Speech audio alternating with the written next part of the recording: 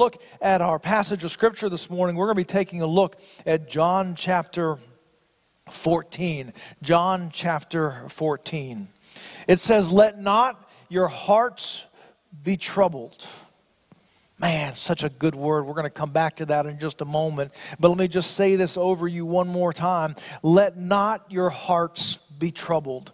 Believe in God, believe also in me. In my Father's house are many rooms. If it were not so, would I have told you that I go to prepare a place for you? And if I go and prepare a place for you, I will come again, and I will take you to myself, that where I am, you may also be. And you know the way to where I'm going. Thomas said to him, Lord, we do not know where you are going. How can we know the way? Jesus said to him, I am the way, I am the truth and the life. No one comes to the Father except through me. If you had known me, you would have known my Father also. From now on, you do know him, and you have seen him. Our Heavenly Father, I pray that you'd be with us as we look at your word today. Lord, I pray that you would feed us. Lord, I pray that you would give us an alive encounter with you this morning. Lord, I pray that you would refresh us in the very spot that we are. Lord, I pray that you would remind us of truth that we've known for a long time. Lord, I pray that you would remind us of some things that we have forgotten. And Lord, I pray that you would show us something new that we've never seen or heard before, but your Spirit brings front and center today. We pray this in your name. Amen. Our series of messages these days are the promises of God, because we believe that the promises of God are the remedy for a broken spirit. We are dealing with a day that is a heavy, heavy day. In fact, I just kind of have a news feed that runs through on my phone, and I looked at that first thing this morning, and it said in addition to the pandemic this year, that there has been an increase in all kinds of depression and social anxiety. That's not really a headline. We could kind of see that and feel that. And we are feeling that pressure day in and day out. And so one of the things that we are trying to do is that we are trying to make this an island of an encouragement for you and for your neighbors and for your friends. And while we live in a world that sometimes is full of a broken spirit, we want to say, come and hear the promises of God, the truth of God that will encourage us, refresh us, build us up, renew us in every way possible. And so this morning we take a look at the promise of eternity, and we're going to unpack that in just a few moments. But notice how well this passage of Scripture fits into this sermon series. It says right there at the top, let not your hearts be troubled. Now the truth is, someone only says that to you in a season where it's highly likely that your hearts are troubled.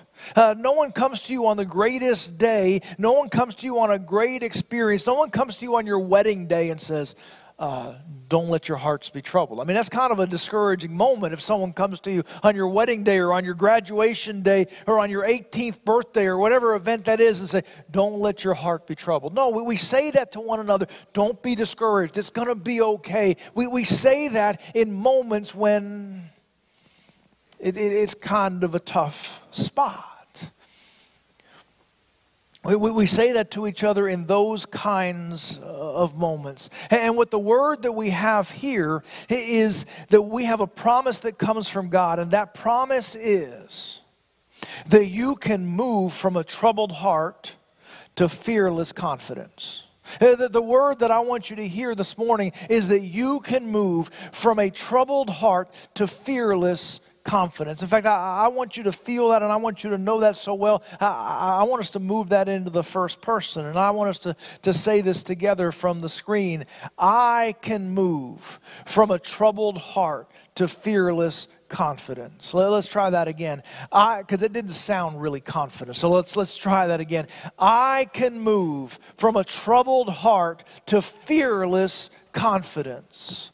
The secret that God is going to reveal to us in this passage of Scripture is that we moved from a troubled heart to fearless confidence through the power of God's eternity poured into our lives. Now, we're going to think about that eternity in just a few moments. But first, I want us to kind of step back into the circumstance that Jesus is speaking this word to the disciples. I want us to kind of step back into that and say, now, why is Jesus having to say to them, don't let your hearts be troubled?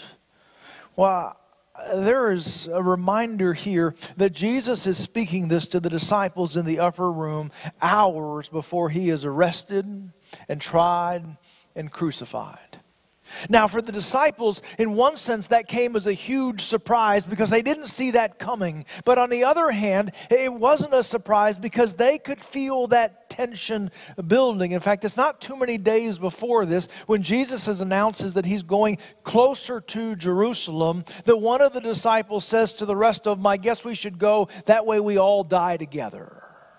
They could feel that tension growing and developing. Hey, there was a sense that I think that you could almost cut that tension with a knife that was present in that city, in that season, and certainly in that upper room. You could just kind of feel it. I kind of think of those times recently when we could feel that tension.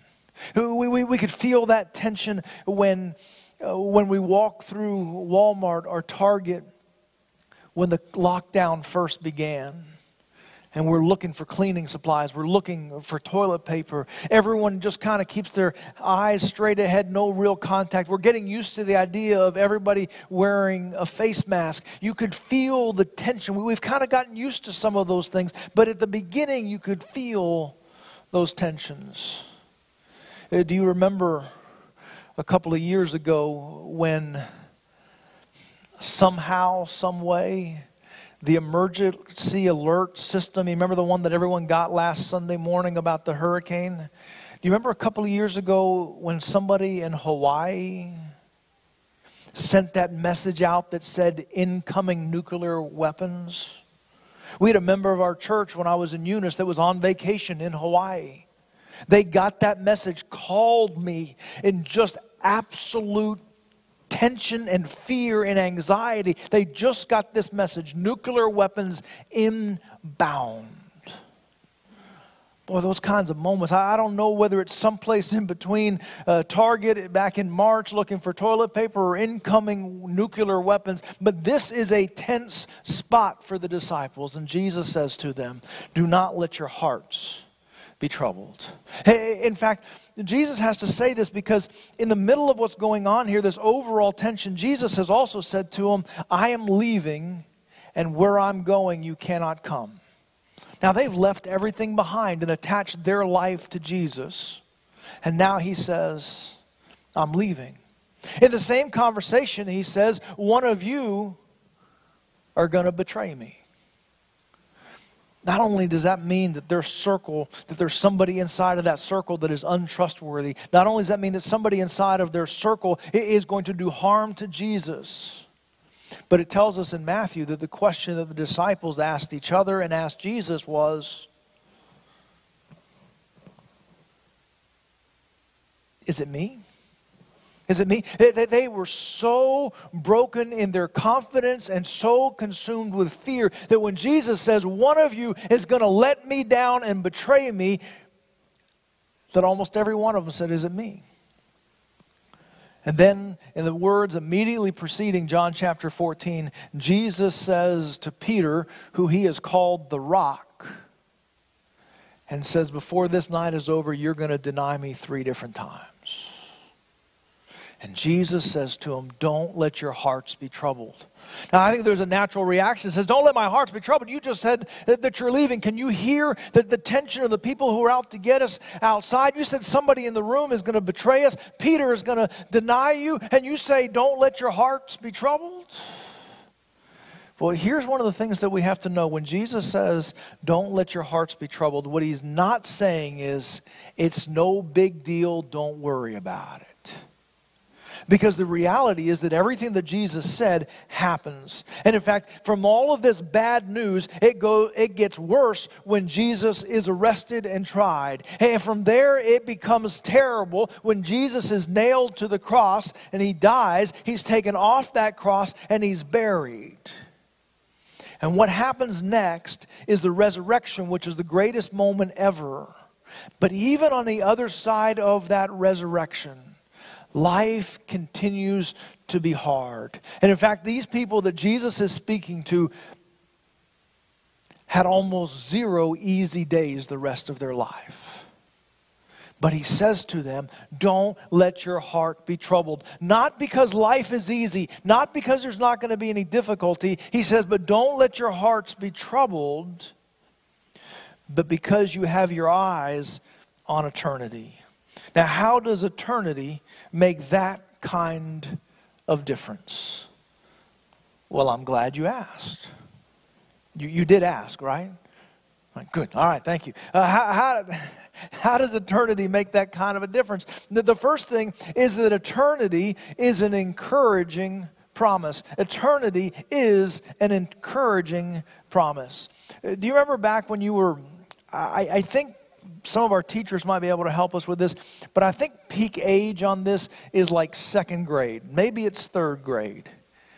Where somebody says, one kid says to the other kid, you're such and such, and it's not a nice thing that they say, and it could be a world of different things. But the reply from kid B to kid A is, well, yeah, double back to you the same thing. Now we've got a standoff here, because he said this to you, and then this person will double to you, well, quadruple to you. And then it goes back, well, times 100 to you. And then the one student says, well, you know what, I've got this. Well, times a cajillion, which is only a number used in 2nd grade arguments. Times a cajillion, but the only thing that student has left out is he's left out infinity. Because that's the ultimate answer. Well, affinity times to you. And you can't beat infinity, can you? Affinity is we know what we're talking about here. Infinity is the top answer. And what we need to know this morning is that we have a God of infinity. We have a God of the beyond. We have a God who is not limited to this space. God is not limited to this moment. God is not limited to this time. He is a God who is beyond. And because of that, we can be encouraged. You see, because we have a God of eternity, He defeats what is probably one of the greatest lies that is told in our world, and that is the lie of right now.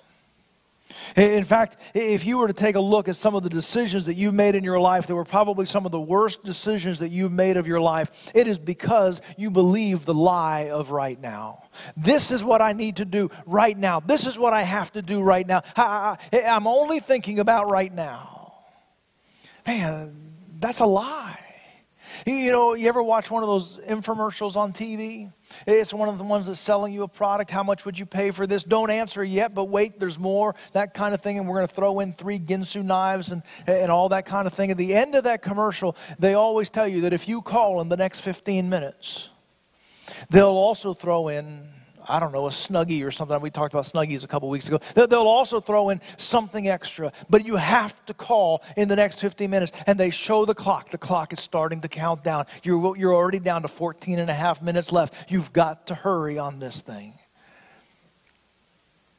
Do you really think that there's someone who came into work just because that commercial just went on?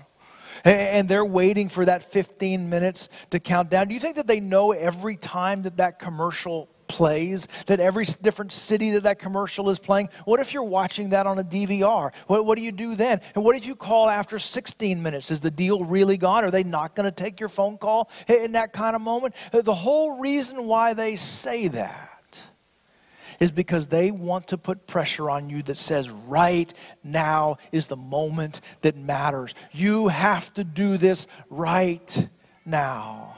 But I will tell you that one of the things that God wants us to hear through His Word is that there is more to this life than right now. There's more to this life than the pressure of this single moment. He wants us to broaden that out and see that there's more than this moment.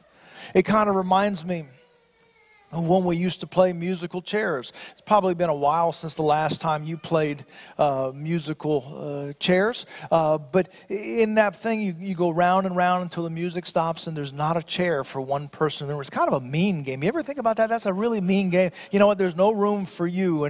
But there's pressure as you begin to play that game because you want to make sure that when that music stops, that you're going to have a seat, that you're going to have what it takes.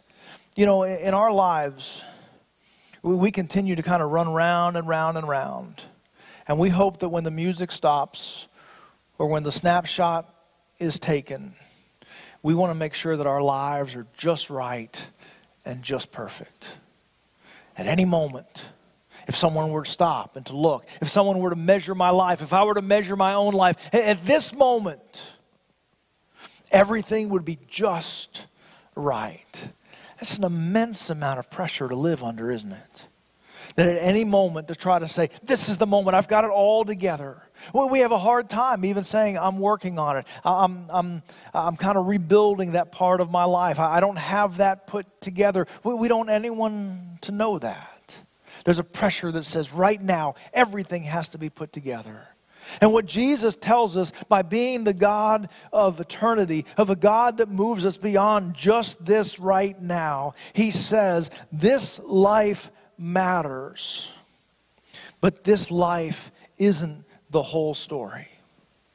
This life matters, but this life isn't the whole story. And that's a strong encouragement for us, isn't it? Because this life isn't always easy.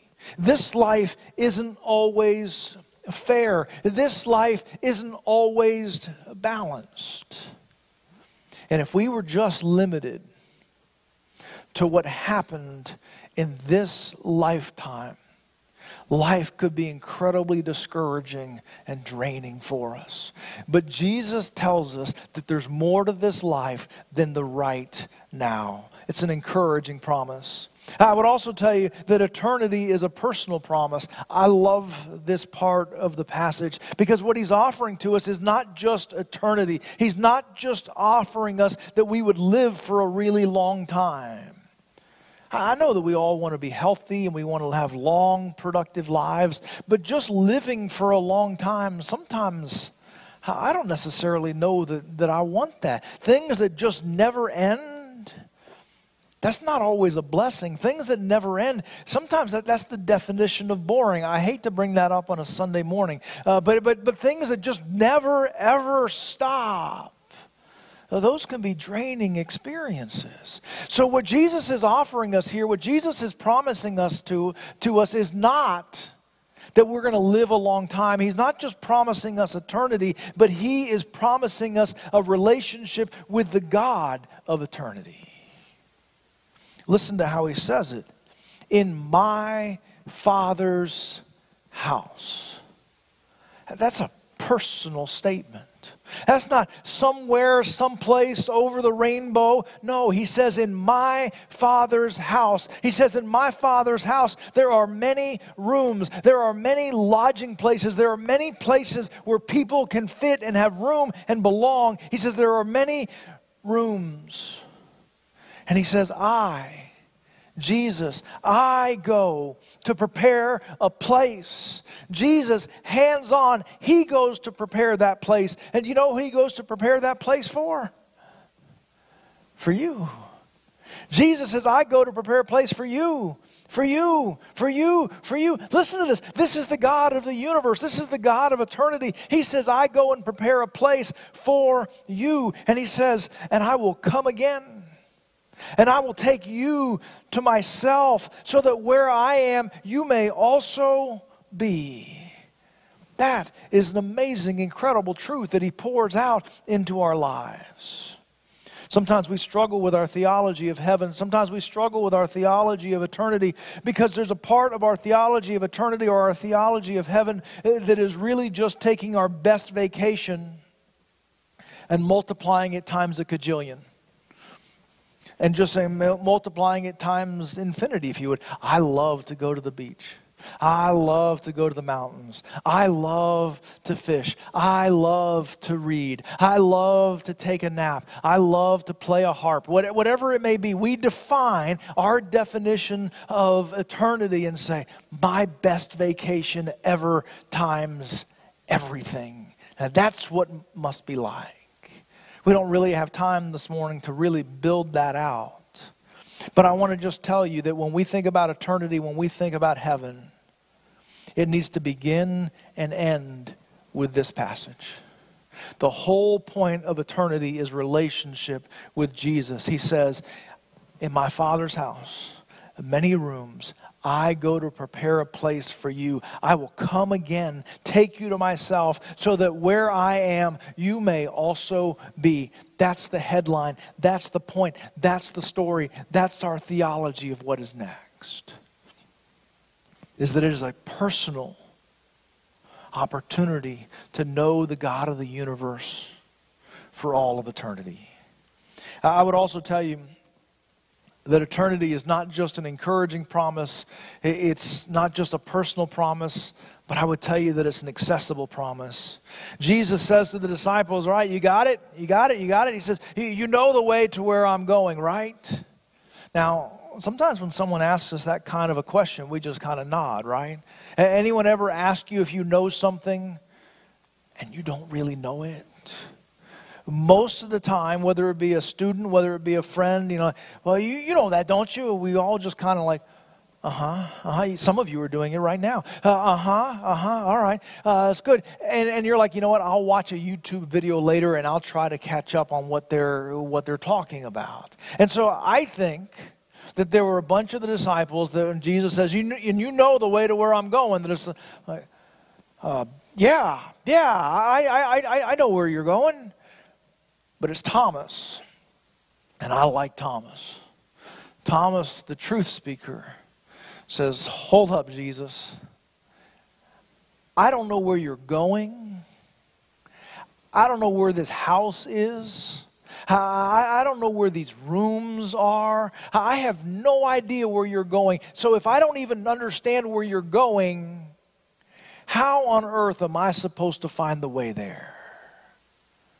And Jesus answers very simply. He says, Thomas, I'm the way. It's me. It's me. I am the way. In fact, Jesus says, I'm the way. I'm the truth. I'm the life. And then he says, and no one comes to the Father except through me. Now we hear that word and we understand that Jesus says, I am the way, the truth, and the life. Thomas, if you need to know how to get to the Father, it is me. And Thomas needed to hear that. The disciples needed to hear that. You all need to hear that. But we also need to hear all of that sentence. A sentence that I think is harder and harder for us to process because our culture just kind of shifts in a different direction. But a statement that Jesus says, no one comes to the Father except through me.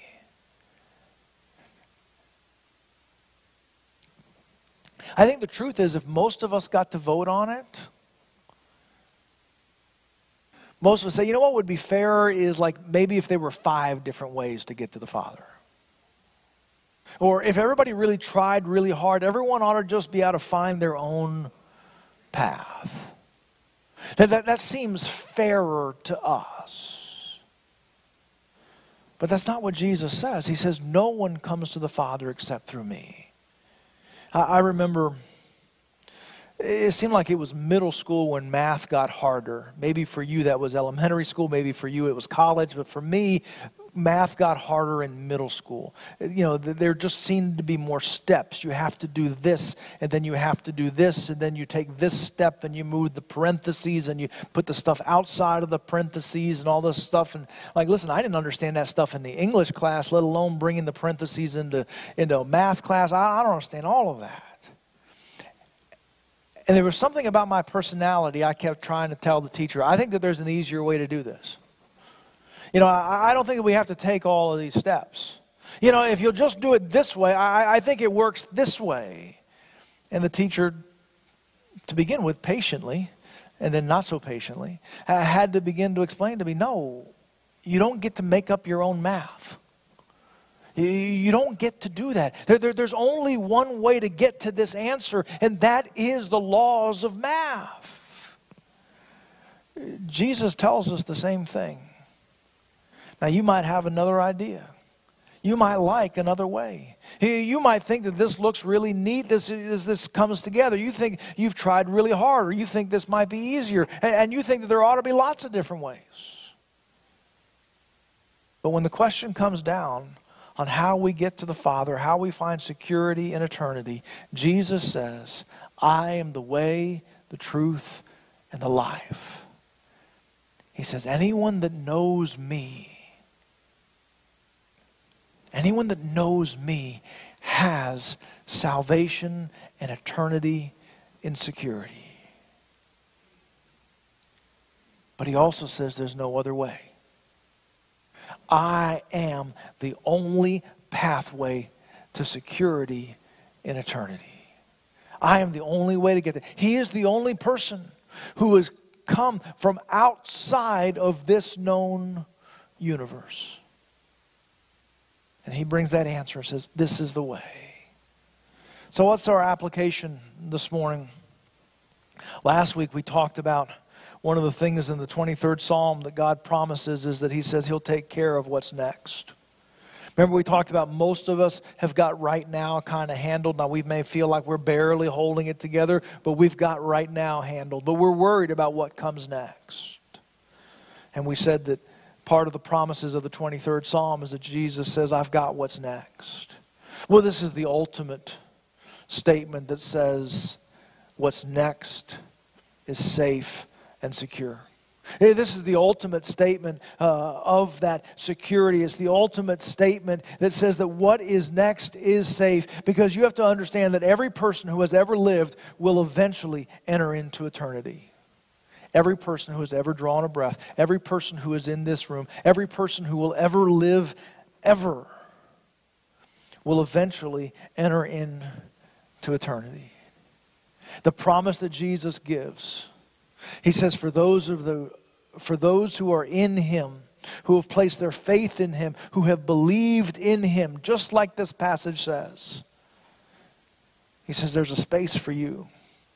And when I come back, I'm coming to receive you so that you can be with me. But there's also the statement that says, but there's no other way to find that security. Don't be a spiritual version of me as a middle school math student.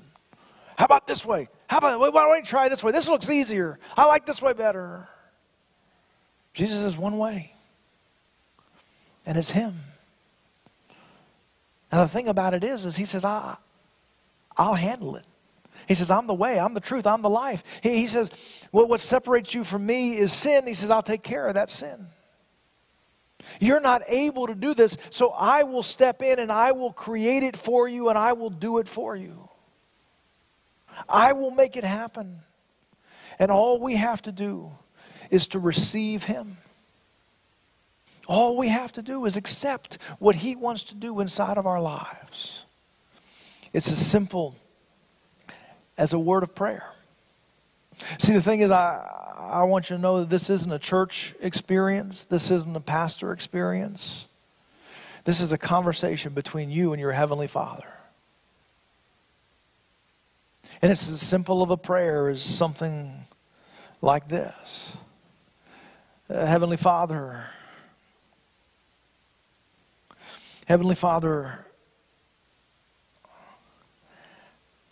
I understand this differently than I've ever understood it before. I understand that I have this need. I understand that you have provided the way. I understand that there's no other way other than through your forgiveness of my sins. And I want to be safe in eternity.